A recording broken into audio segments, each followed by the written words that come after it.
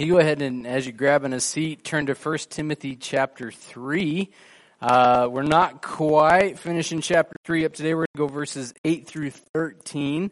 And just as a quick recap, Timothy is in Ephesus to help make sure that the church at the Ephesian church is in order. And we think of being in order in terms of Timothy is to hold the church to make sure that it is holding to the truth of God's word, to make sure that they're holding to faith in Christ, and then also in terms of how the church is to function when it gathers. Like, how does the church relate to itself? How has God structured the church?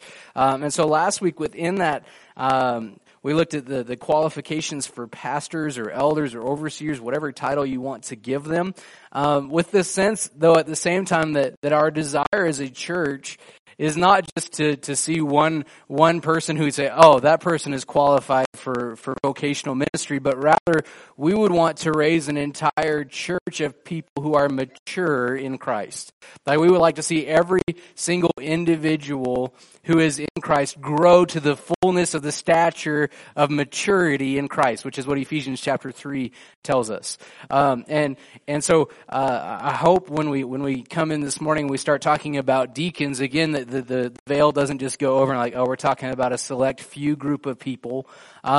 We are talking about some that are set apart for specific service in the church, but at the same way that we talked about last week with this qualifications for pastors, we would notice and recognize that the qualifications that are laid out for deacons in verses 8 through 13 are also qualifications and characteristics of mature believers in Christ. Like, this is what we want to see and what we want to disciple into, or in other words, what we want to teach every person in Christ to be doing. This is who they are because of what Jesus has done. And the heart of all of this in the letter of 1 Timothy to this point, it would be, if I could maybe summarize it this way, is the aim of the church or the people of God is to be a people who are increasingly knowing and loving Jesus and who also make him known wherever they go. Right? So to be a people who are increasingly, ever increasing, like there's never this shut off valve at the top where you're like, okay, you reached it, now just, you're done. Right? So for every believer in Christ, always ever increasing in their knowledge of who Jesus is, but also in their love of him and in their walking with him, and then also in this increasing way of radiating or making Jesus known to the world around them. And you would notice that those themes would carry over into any church, anywhere, in any place, anytime. Right? The people of God, the people here at LBC would be people who increasingly know who Jesus is, are increasing all of the time in their love for him, and are increasing in their desire and their ability to make Jesus known everywhere they go. Right? Like, if we were to boil down the mission of the church, that would be if we did that, hey, pretty healthy church. A church that really cares about Jesus and cares about the people around them and within them, right? And so this morning we're going to look at 1 Timothy chapter 3, verses 8 through 13. And like I said, it's continuing in this orderly household of how God has set up or desires his church to function, as in verses 14 through 16, which we'll come back again to next week, as the bastion of truth, or the buttress of truth in the world that is watching. How is the church to relate to the world, and how is it going to be ordered in such a way that happens effectively? So in 1 Timothy chapter 3, he's picking up in verses 8 through 13. It's on screen for you, or if you got it, you can follow along, or you can just listen, however you like to do it. It says, "Deacons likewise must be dignified, not double-tongued, not addicted to much wine, not greedy for dishonest gain. They must hold the mystery of the faith with a clear conscience.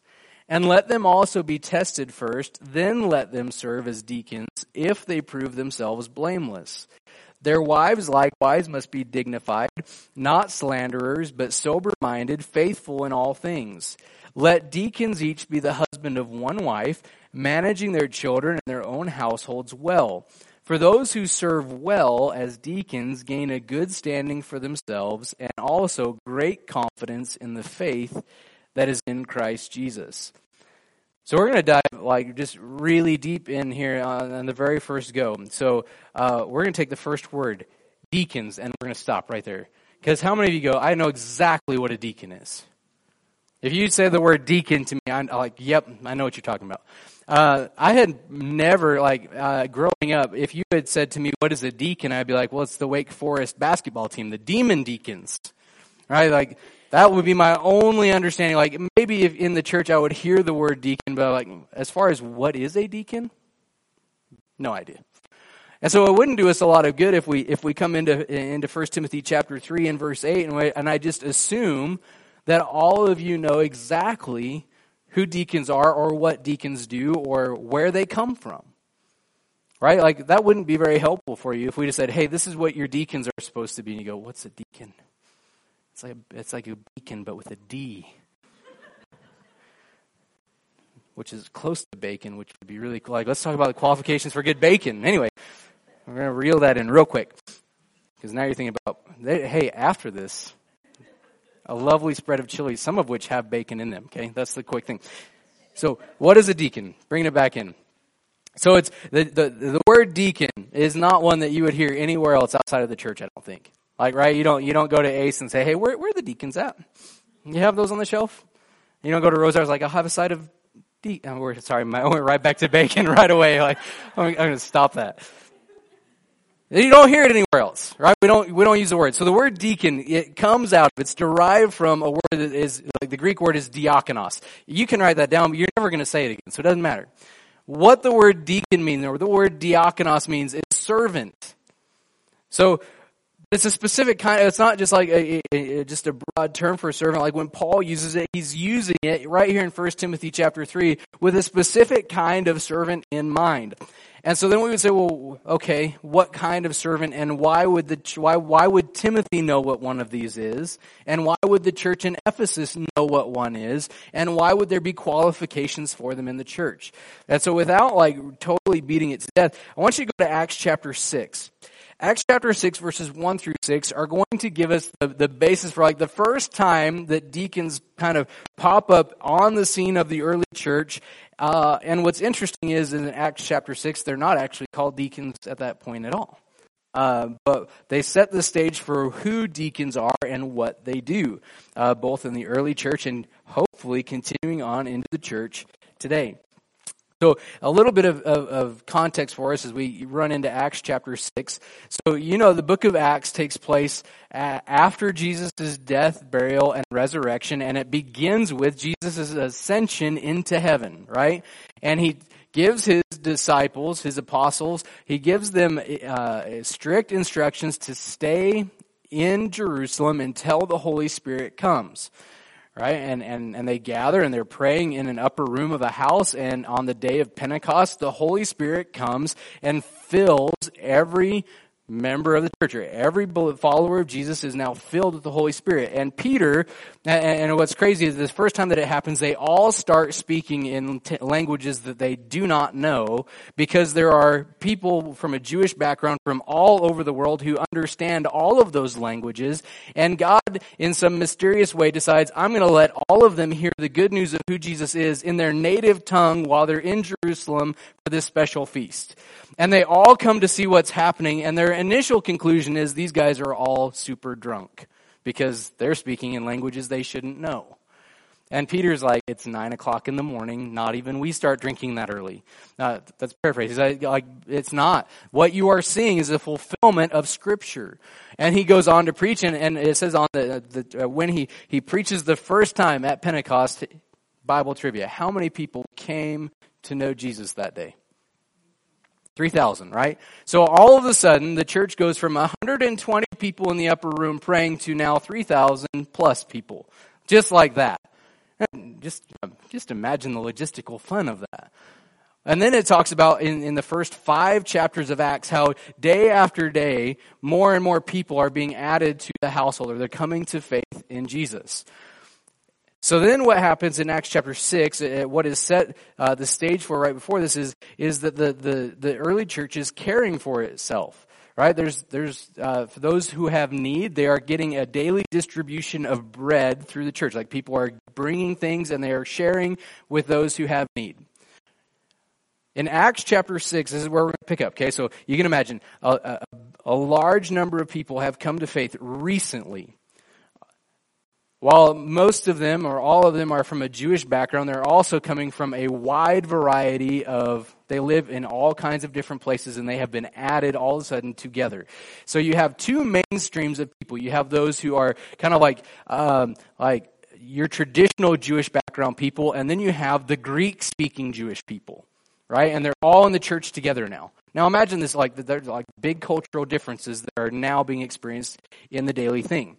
So it says, now in these days when the disciples were increasing in number, right? We just talked about some of that context. A complaint by the Hellenists or Greek-speaking Jews arose against the Hebrews, which would be the Hebrew-speaking Jews, or Christians now, because the Greek-speaking widows were being neglected in the daily distribution of food. Right, so you can imagine the church comes together and those who have need, the widows who are enrolled in the church are being provided for, and the Greek-speaking background believers say, wait a minute, all of our widows, the people that were from our community are being left out. So then, they bring this to the apostles. And notice what happens next. The 12 don't come up with a game plan on their own. They say, it says, and the 12 summoned the full number of the disciples. Imagine this big fun business meeting, but it's a business meeting that is centered on conflict. Right? And they say, the disciples say, it is not right that we should give up preaching the word of God to serve tables. Now imagine if there wasn't any more information after that. Listen, we're not concerned about that, as you were. And everybody still goes away unhappy, and they're going to fight over bread every day for the rest of however long they distribute it.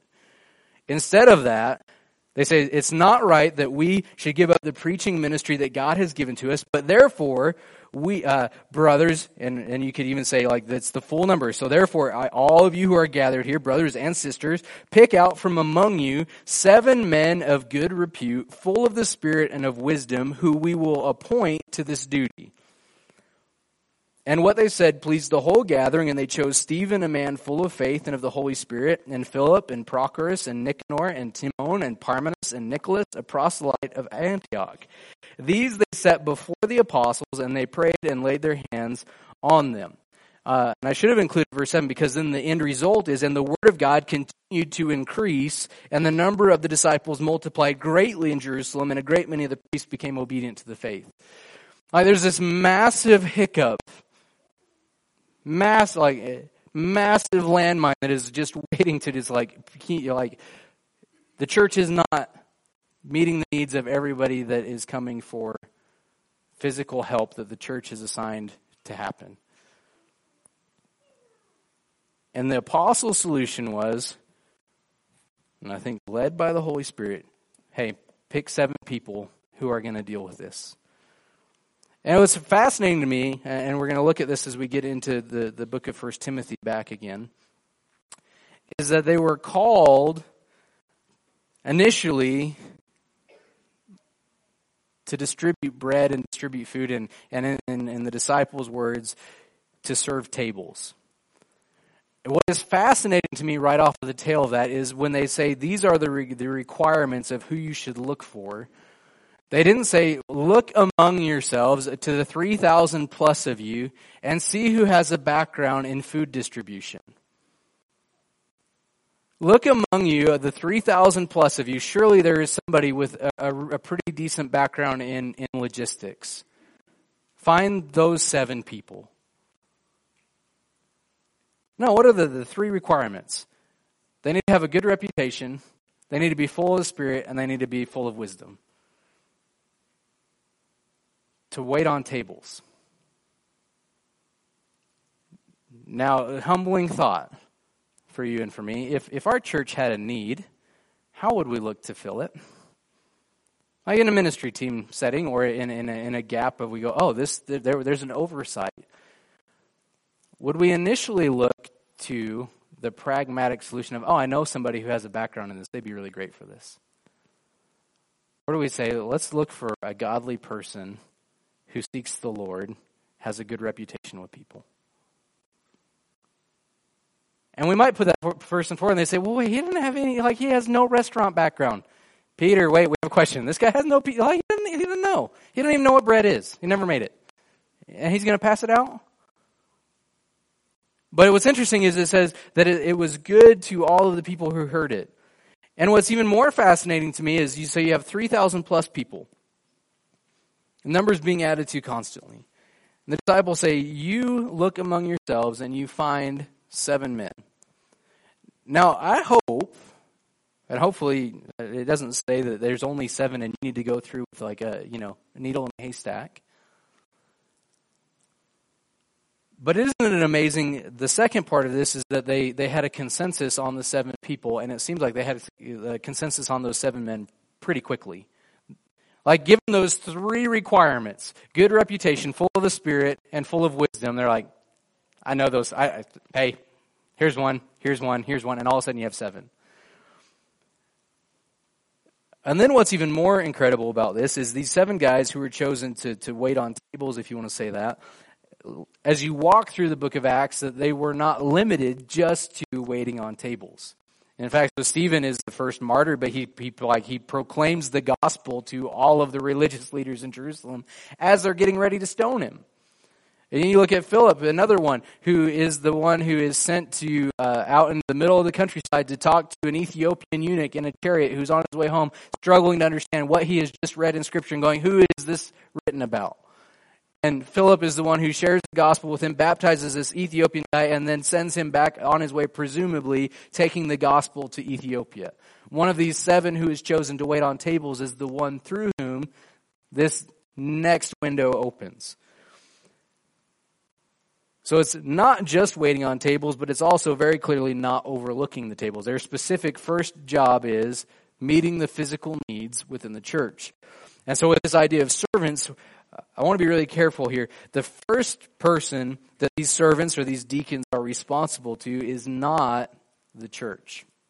The first person that these deacons serve is first and foremost, they serve the Lord. Right? I mean, because they wouldn't have been chosen in the first place if they weren't full of the Spirit, having a good reputation and showing that they walk in godly wisdom. They are first and foremost given over to the Lord and His service in their lives. And then because of that, that qualifies them in Acts chapter 6 to be servants of the church in this regard. And if I want to overly just simplify it, and again I'm saying overly simplified because Stephen is clearly more than just waiting on tables. Philip is more than just waiting on tables in the book of Acts. If we wanted to oversimplify it, and you go, okay, so what is the difference between elders or pastors and deacons? What's the main difference? And I would say the main difference, and again, there's some overlap in this. But the main purpose of pastors, overseers, and elders is the spiritual instruction and care for the body of believers, right? So the spiritual maturation and growing people to maturity spiritually in the Word of God. That's their primary job.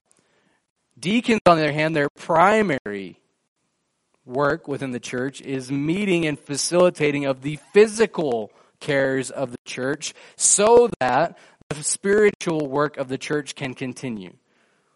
Now, at the same time, you go, well, that seems so spiritual and physical. At the same time, if a deacon were to show up to a physical need in the midst of the body, say that there is a broken sink at somebody's house, and the deacon shows up and finds out that there is a spiritual concern, should the deacon or should the deacon not give good biblical counsel while they're there if they find out that there's an overlap?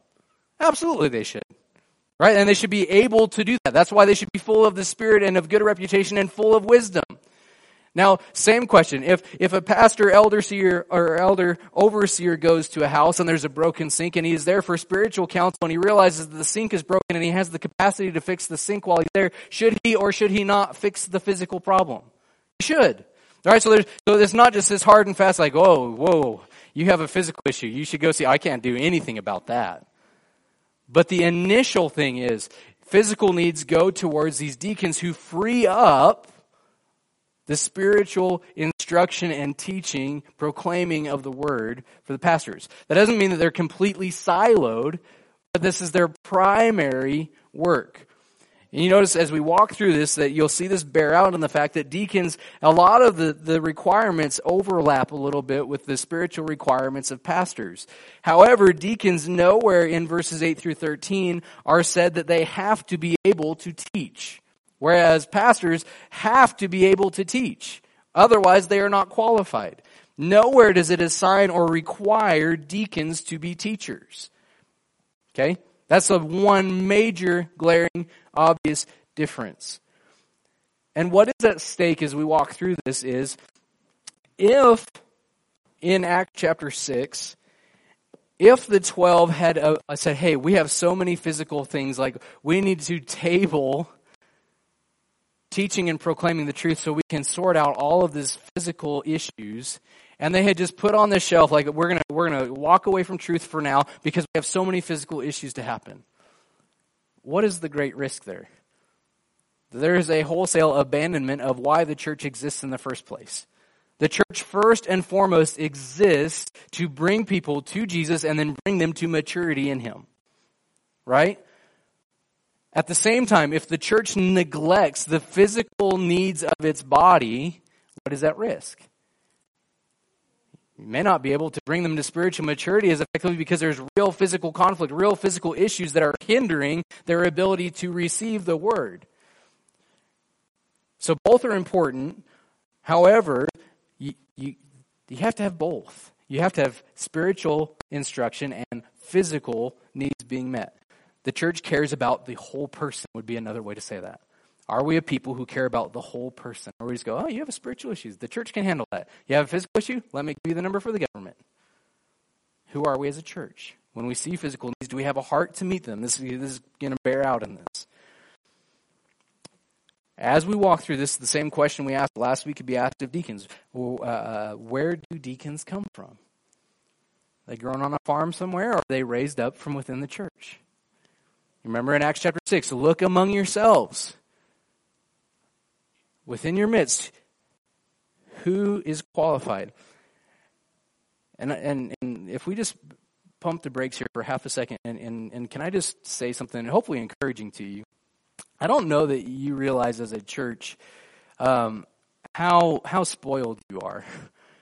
That when it comes to looking for biblically qualified deacons, we have a lot of people that we're like, hey, I think they meet all of these, but we don't necessarily need 12 right now.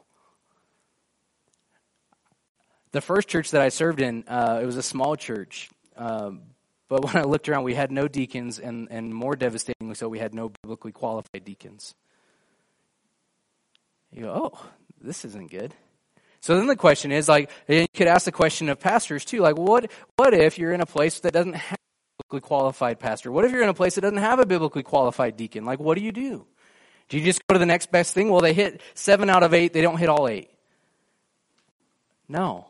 The call then to the people of God is to disciple and raise up people who will biblically qualify. Right? Until such time that you have biblically qualified people, you don't have biblically qualified leadership.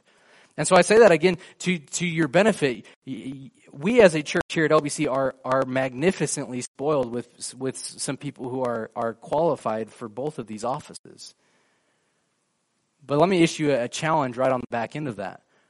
Because we have people that are qualified for these, are we walking in these qualifications and pushing forward to greater faithfulness?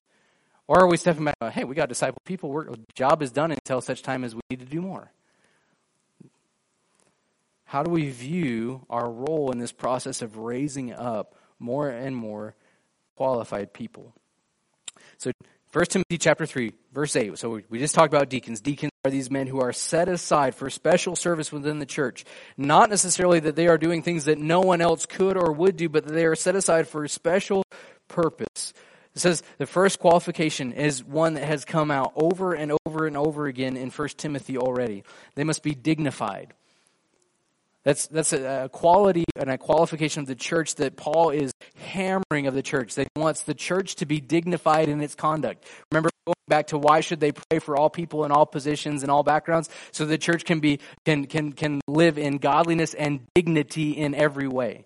Why should the women dress in a certain way so that they would be dignified? Why should pastors be dignified? Why should deacons be dignified? Like, what Paul is saying is the church ought to be godly. It ought to be worthy of respect because they are walking in maturity in Christ. He's not just talking about checking off you dress in a dignified way. He's talking about what is in the inner person. Are they dignified? Are they mature in Christ? First qualification, are they mature in the Lord? And that carries over in a similar way. We could say, what was it to be above reproach for the pastor? What does it mean to be dignified or godly for a deacon? Not double-tongued. Another way we could say it is sincere in his speech. Integrity in what he says. How they speak. I think about how important that requirement right there, integrity of speech. When deacons are primarily meeting physical needs within the church, and I would say in according with Acts chapter 6, they are also the front line of putting out conflict within the church. They are on the front foot of realizing where there is potential conflict and putting it into it. How important is it that they say what they mean and don't just double speak to everybody they talk to? And have you ever been in a spot where two people are at odds with each other and you're like, hold on, I'll go talk to this person. And you say, like, and you hear from them and say one thing and you hear it all, and then you were to go to the other person and completely misrepresent what they said? How would that go over?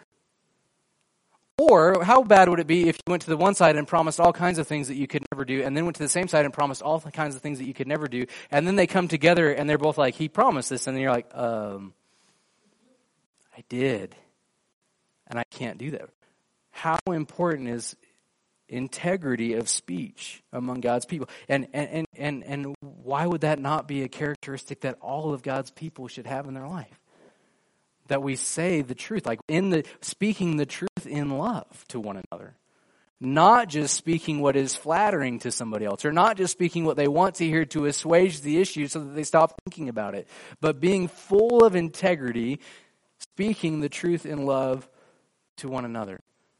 Crucial qualification of deacons. That's a crucial qualification of somebody who's growing in maturity in Christ. How do you speak? Do your words line up with the truth of God's word, or are you speaking one way to one group of people and speaking another way to another group of people? How do we speak to one another? How do we speak to outsiders? Next spot is carry over from the parallel to pastors not addicted to much wine. You have time for a 30-second rabbit trail? Maybe it's scratching an itch that's not even there. We'll touch on it again in a couple of chapters when Paul instructs Timothy to take a little bit of wine for his stomach because he got this thing. And you might go, well, so some wine, but not too much wine. So what do we do? How do we navigate the alcohol issue in Baptist church, and what does that all mean? 30 seconds, okay? This is and hear me on this. This is my 30 seconds of your pastor wrestling through this and coming to what I believe is a biblical application for me. You might wrestle through and come to the same application. You might wrestle through and come to a slightly different one, but there are some principles that are the same no matter how you wrestle through it. Okay? So, number one, in the wrestling with alcohol issue. Number one, alcohol is not intrinsically evil, or drinking it is not intrinsically sinful. In other words, it is not wrong to drink alcohol. The Bible is overwhelmingly clear, however, that it is wrong to be drunk and be controlled by alcohol. Okay? So hold those two things in. So not wrong to drink, wrong to be drunk. For me, so then taking those two things in common, is it wise? The next question would be then, is if it's not wrong, but it's wrong to be drunk, is it wrong or right for me to drink? Everybody breathe real quick. Okay, ready for it's going longer than 30 seconds. I'm sorry. So for me as your pastor, this is where I wrestle on this. I personally have chosen, I don't drink. And this is why. It's not wrong to drink. I don't mind if other people drink around me, to be quite frank with you. However, I don't drink because when other people, whether it's you or somebody in the community, were to see me drink, what would they think? They are not going to go in their mind, Pastor Zane is drinking in moderation. He's not drinking to drunkenness. Outside of the fact that they would have to be able to see how much I drink every time I drink. But if they just see me at Rose Hours with my cart and they see alcohol in there, they go, oh, pastor drinks? I can drink. Without any of those first two things in mind. All they see is number one, drinking isn't wrong. They don't see number two, drinking to drunkenness is always prohibited and wrong. Secondly, there are some people, myself included, who have family histories of people who do have alcoholism. And to drink in front of them would be putting in front of them an obstacle that is unwise of me to put in their path. Because they, even if they chose to try to drink to moderation, they are given towards drinking to drunkenness. And so by life and example, it is just better for me not to drink. And then finally, the last one is just honestly, the question is, what do I gain or lose by drinking or not drinking? Drinking for me is an issue of I don't gain or lose anything, so it is better to just go, I'm not going to drink. And it doesn't cause anybody's conscience any difficulty. It doesn't cause anybody to wonder how they're drinking. And a second warning I would give you, just as far as you navigate that, you go, okay, so drinking to drunkenness is not wrong. I guess I need to figure out what my limit is. You're probably approaching it with the wrong mentality. Which is also a scary reality there, is that you have no idea what your limit is. And you are potentially going, I think I'm going to flirt with this thing that might be prohibited in Scripture, but I want to see how close I can get so that I can go that far and no further. As soon as we start to navigate those issues, as far as if that's the mentality, how far can I go without crossing the line, we are usually going to find ourselves on the other side of the line more often than not. Whether it's alcohol, purity, you can go down the list of whatever it is. If our mentality is, I have freedom in Christ to do this, how close can I get without getting burnt? You're going to get burnt in the process. So it might be wiser to abstain. Anyway, that's my quick little thing. So it says deacons must not be addicted or must not be drunkards. They must not be addicted to wine. And I didn't even touch on all of the context of how people drank in the New Testament. We can talk about that later if you want, about how their water is unclean and they had to dilute it with alcohol. There you go. I just gave it to you anyway. Different time, different story. But they're to be marked by not being controlled by anything but the Spirit of God, right? So like the contrast of the picture that's painted within Scripture is controlled by wine or controlled by the Spirit. It's like not really a middle ground on that. So the deacons, those who are biblically qualified, ought to be free from addiction to wine. I would also add they should be free from addiction of any kind. It would be wise of them or wise of the church to have people who are controlled by the Spirit and not controlled by any other substance. The next part, they should not be greedy for dishonest gain. And think about this again in terms of meeting physical needs within the church. In order to meet physical needs, what do deacons need? Resources, generally, right? So if they're greedy for dishonest gain, what is a great way to make quick money? Hey, I got to go fix this sink again. I need $100. Hey, this person's sink is broken. I need $100. Right? So showing integrity in their handling of resources because they are dealing with people's real resources. Or maybe it's a situation where somebody needs something fixed and they're providing the resources and the deacon is the one who goes and buys it. Should they be somebody above reproach when it comes to finances? If somebody says, I need this, this is what you need for your house, I will go buy it for you. Don't you want to know that they're actually going to spend that on what they sent you for and not something else? Right? Important thing. Being above reproach, above board with their handling of money. Being honest with finances, good stewards and trustworthy with resources because they're going to be entrusted with resources. Verse 9, you can put a little star next to this. This is, I think, the heart of the passage. Verse 9 and verse 13 going hand in hand together. What does this flow out of? Where do these characteristics come from? And I would say they must hold the mystery of the faith with a clear conscience. They hold their faith in Christ with a clear conscience. Right? Their faith in Christ, like the reason why they serve is a response to what Jesus has done for them, and they're serving out of a life transformed by Jesus. In order to be able to serve out of transformation of life that comes through knowing Jesus, it has to come through personal faith in Christ, and it has to come through personal faith in Christ that comes with a clear conscience. They're not wrestling with or doubting whether or not Jesus is who he says he is. They're not wrestling with or doubting whether or not Jesus will be faithful to the things that Jesus has said he will be faithful about. Now, if we stop right there, wouldn't we want that for every single member of the body of Christ? That they would hold to their faith in Christ with a clear conscience, with a sincere faith, with a depth of, they know who they are in Christ, and they know who Jesus is with confidence. That would be pretty good, wouldn't it? We want to disciple people to a place where they are confident in who they are in Christ. And it feeds into, it waterfalls over into verse 10 that they should be tested first. And tested in what context? And I would say they should be tested in their faith and tested in their service. But it says that they can serve as deacons if they prove themselves blameless. Blameless in what? Say blameless in their faith. Their faith floods over into action, which I would argue that faith is always action. Belief is intellectual, faith is belief in action. I'm actually putting hands and feet to what I believe. And so their faith is tested. That's why in Acts chapter 6 they could say, find us men who are of good reputation, full of the Spirit and full of wisdom.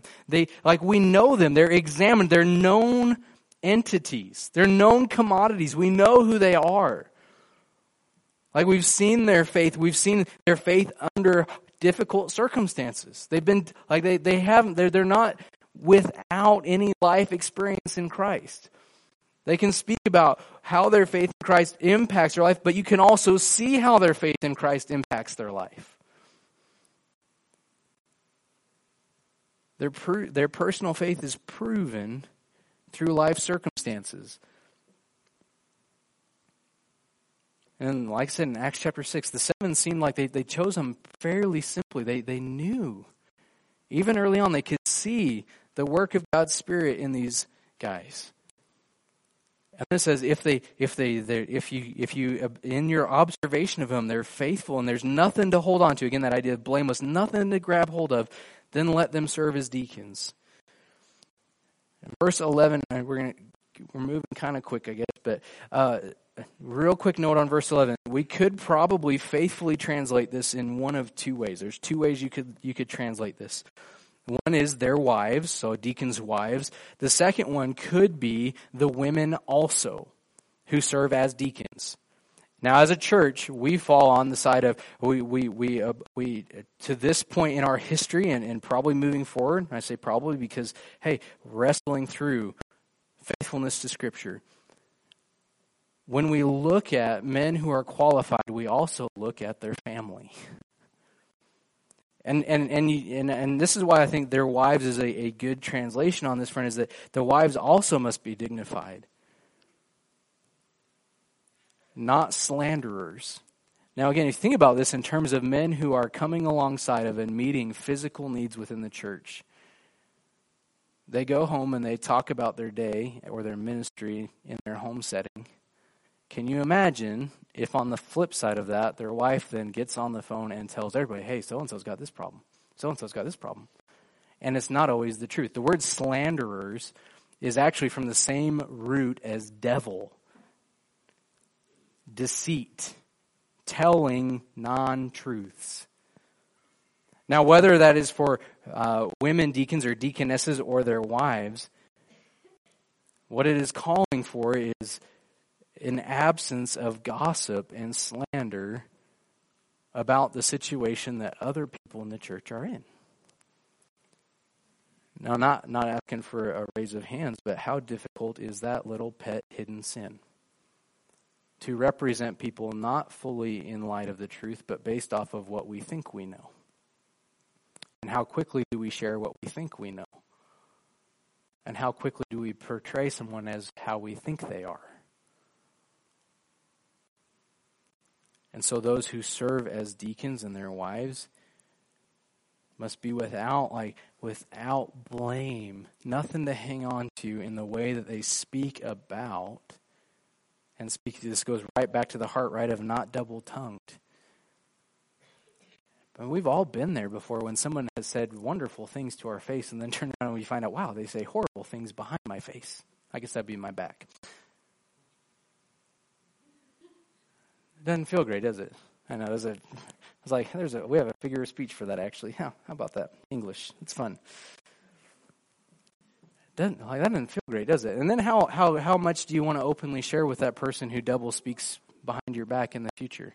Or do you kind of go, no, I think I'll hold this to the vest. How am I doing? Doing fine. Maybe a hard question.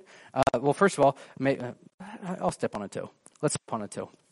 Everybody put your foot out and we'll step on a toe really quick. If within the church you ask people how they're doing and their answer is always, I'm fine, it would be that they have experienced people who take whatever their real problem is that they shared and then they mischaracterize it to other people, and all of a sudden, hey, I heard this is going on in your life. I didn't talk to you about that. How did you know?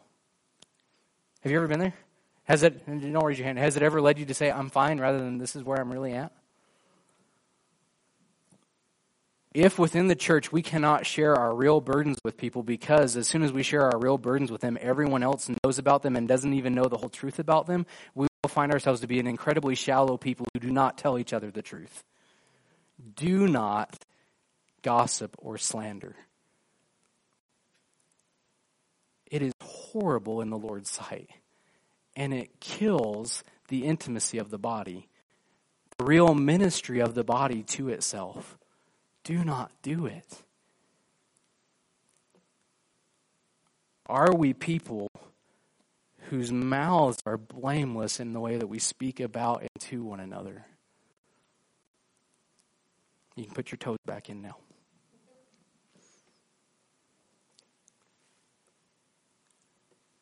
Deacons are also required, and their wives are required to be sober-minded and faithful in all things. Faithfulness in Christ, and it displayed in their lives, which waterfalls right into, again, the provision for their pure in their marriages. Let deacons each be the husband of one wife. They're faithful in marriage, or they're pure outside of marriage. Like if they're single, they're pure in their singleness. Managing their children in their own households well. Again, similar to the pastoral provision we looked at last week, that they ought to be leading well in their homes. How do their children speak about them? How do they parent? How do they interact as a family? Is faithfulness to Christ evident in their family? That's required. Like if similar to if the pastor doesn't minister well or manage his own household well, how could he serve the church well? If a deacon doesn't serve well in his home, how can he, like if he doesn't meet physical needs within his home, how could he meet physical needs within the body? Right? Or if he doesn't show care for the members of his own household, how could he show care and concern for the rest of the body? Similar train of thought there. And then verse 13, as we kind of wrap it up, tie a bow on this, he says, for those who serve well as deacons, and that phrase could actually be, for those who deacon well, right? Because serve and deacon are kind of the same word. For those who deacon well, gain a good standing for themselves and also great confidence in the faith that is in Christ Jesus.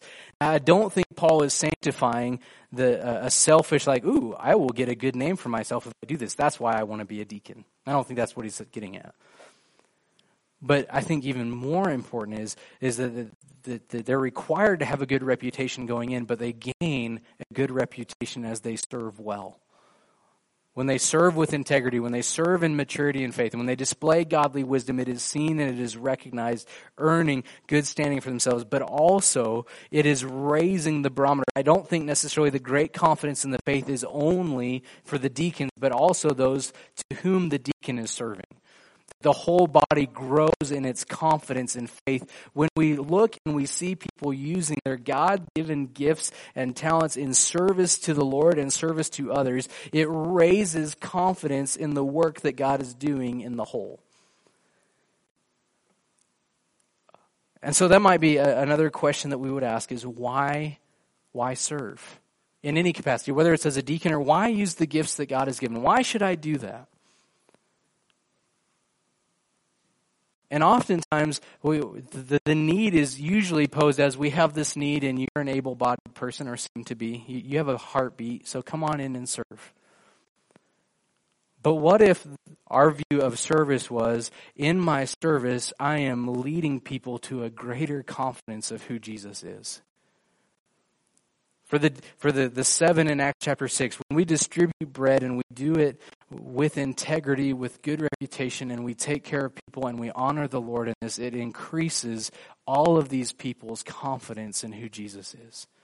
It is leading people to a greater faith in Jesus, a greater dependence on Jesus. It is leading me in serving. It is putting me in a situation where I have to depend on and cling to Jesus in order to do this thing. Rather than, well, I serve because somebody asked me to and I felt guilty. Well, I serve because I need to check off this list of volunteer hours for my probation officer. Just kidding. But maybe seriously. That we could do some legalistic check mark on it rather than I'm responding out of my faith in Christ and I'm seeking to help other people's faith in Christ grow as well. And then we ask the question, how do I know what service is? And I want to just really quickly go to Philippians chapter 2. You can write down Matthew chapter 20, verses 25 through 28 as well. You can go back and read that. Jesus is talking to his disciples in Matthew chapter 20. They're vying for position of honor in his midst, and he says the ones, like basically anybody who serves will be elevated, and the ones who want to exalt themselves will be brought low. But in Philippians chapter 2, you go, why serve? In Philippians chapter 2, and I'm not going to really comment a ton on this, but just hear what Paul says to this church in Philippi, and what I believe the Lord would say to our church as well.